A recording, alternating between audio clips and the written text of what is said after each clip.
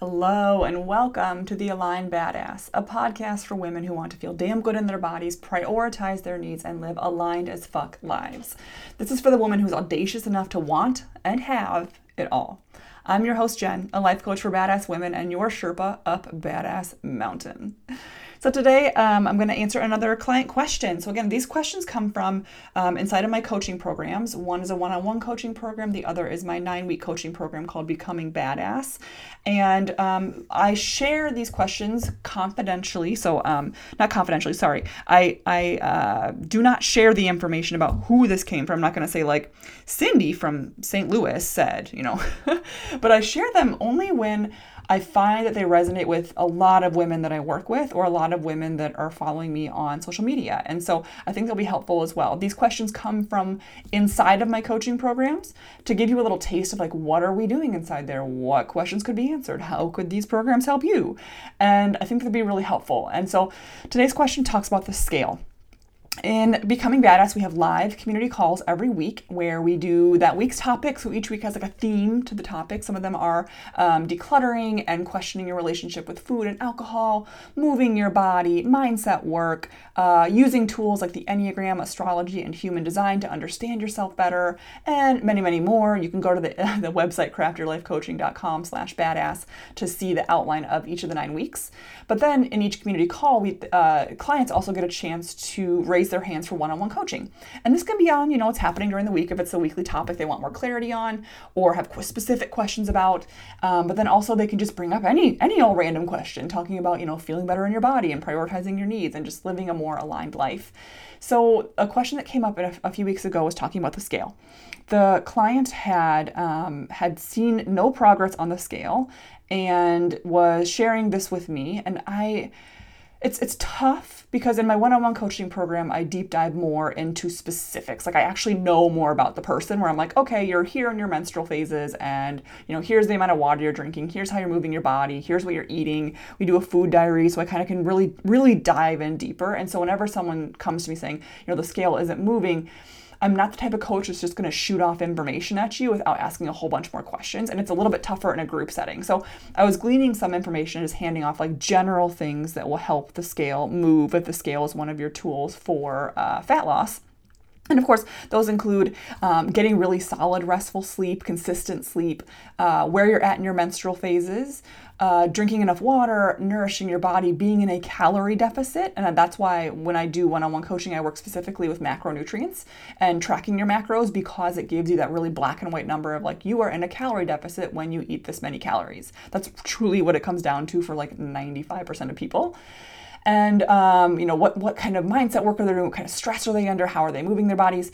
And so I tried to, scratch the surface a little bit, just giving her some suggestions of like, hey, are you pooping every day? Because if you're not, the scale is not a reliable tool because you will gain and lose the same, 1.5 pounds or so, depending on how large poop is and how many days you've gone in between. Where are you at in your menstrual phase? Are you drinking enough water? And she was sharing that she was hitting PRs in the gym and feeling stronger, but that the scale wasn't moving and nothing was happening. And this is so common that we see and hinge so much of our emotional and physical success on the scale, and we discount the actual things that matter.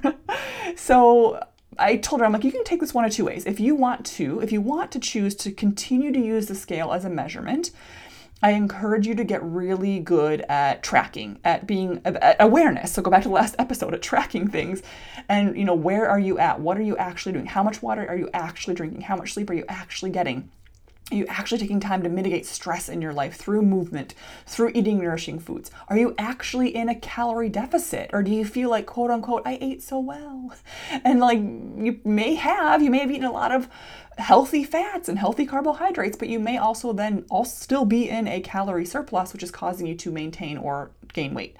So if you want to use the scale as that tool, great, but you also need to kind of know your metrics a little bit more because the scale is, as we know, one metric. And I know we can get up in our head about that and just be like, yep, it's one metric, I get it. But the other solution that I offered her was that if the scale is a metric you are using and if that metric is trashing your mindset, you may want to not use that metric as frequently. You may not want to use it at all. And that can be scary for a lot of women, myself included. I use the scale on and off. Typically I will, and because I have spent the last 6 years working on my physical, emotional, and mental health, it has taken a lot of time to realize that when the scale goes to a dark place for me, when I get on it and it trashes my mindset and it makes me go, what the fuck is this worth? Or when I get on it and I lose weight and I'm like, oh, finally, I don't even enjoy what I'm seeking, which was the weight loss on the scale, right? The fat loss.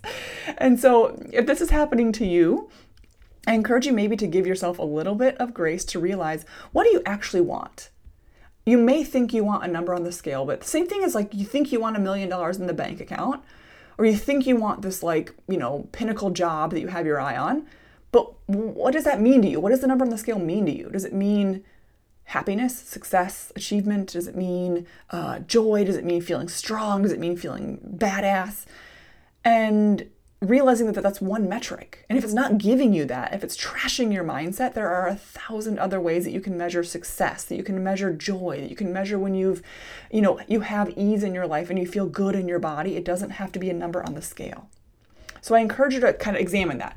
Maybe for her, it's going to end up being, or maybe for you, it's going to end up being still daily weighing, but doing what I consider a centering exercise. So before you get on the scale, asking yourself, how did I sleep? How's my stress? Have I taken time for myself? How do I move my body? Because if you're increasing your weights and gaining strength, most likely you're also increasing inflammation in your body in a good way, potentially, if you're doing recovery and rest as well as stretching your body and moving your muscles.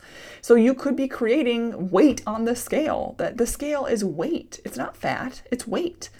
So it's very likely that if you are increasing your strength, you are also increasing your muscle mass, and not just your muscle mass, but inflammation in your body through creating muscle mass. So the scale might not be the best tool for you if you are doing that. And so I encourage you, I said, you only know what's good for you. If every other day weighing is better, great. If once a month weighing is better, great. If giving yourself permission to take a week off and just see how you feel in a week, great. And trying that centering exercise, if you're going to use the scale before you get on it, how did you sleep? How's your mindset? How's your body feeling? And then when you get on it, does that correlate? There have been plenty of days where I do, and I still do it even though my mindset is pretty solid or on the scale, I will still do a centering exercise before I get on, and I'll be like, how do I feel? What meaning am I going to make of this if it goes up or down? And I'll take that time before I get on the scale because I know it can be a really powerful emotional shifter for me. And I'm trying to give it centered power, not just like the power of like it went down, yay, it went up, boo, and then it stayed the same, like boo, right? Or even it went down, finally. And so I was encouraging her to try on this centering exercise. And then get on the scale, weigh yourself.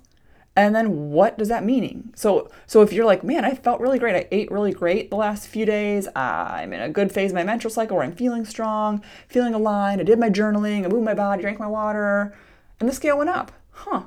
Interesting. What does that mean? What meaning am I making out of that? Or the scale went down. Huh. What meaning am I making out of that? What does that mean? And as a cautious reminder, the scale is not a 1-to-1. Just because you ate lettuce yesterday does not mean it's going to drop in weight today. The scale is a fickle beast, which is why I do say if you are going to weigh, to just realize that you might want to weigh every single day to see those up and downs, to give yourself space, but also do it along with tracking and along with a centering exercise before you get on it, and along with taking pictures and feeling into your body. How do you actually feel? So that's the answer that I gave to her inside of Becoming Badass. And if this is the kind of coaching you're looking for and you're like, I would love to have some guidance, some structure, support from other badass women, enrollment is now open. We start November 8th. We start during the busiest and craziest season of the year for many women. Stress around the holidays and family gatherings and money and the pressure that we put ourselves on the new year for that exact reason. Because I want you to help you radically reduce the day-to-day chaos that happens during this holiday season. I want you to have increased energy, to cultivate presence, and to unapologetically love your badass self, to know yourself enough to love yourself. And you can join this program, craftyourlifecoaching.com/badass. We are enrolling now. We kick off November 8th. And I hope you enjoyed this client question episode. Let me know if you do. I'd love to hear it on social media. You can find me over on Instagram, coachjen.t.johnson, or hop into the free Aligned Badass Facebook group. I would love to see you inside there. And that's what I got for you today. Hope you have a wonderful rest of your day.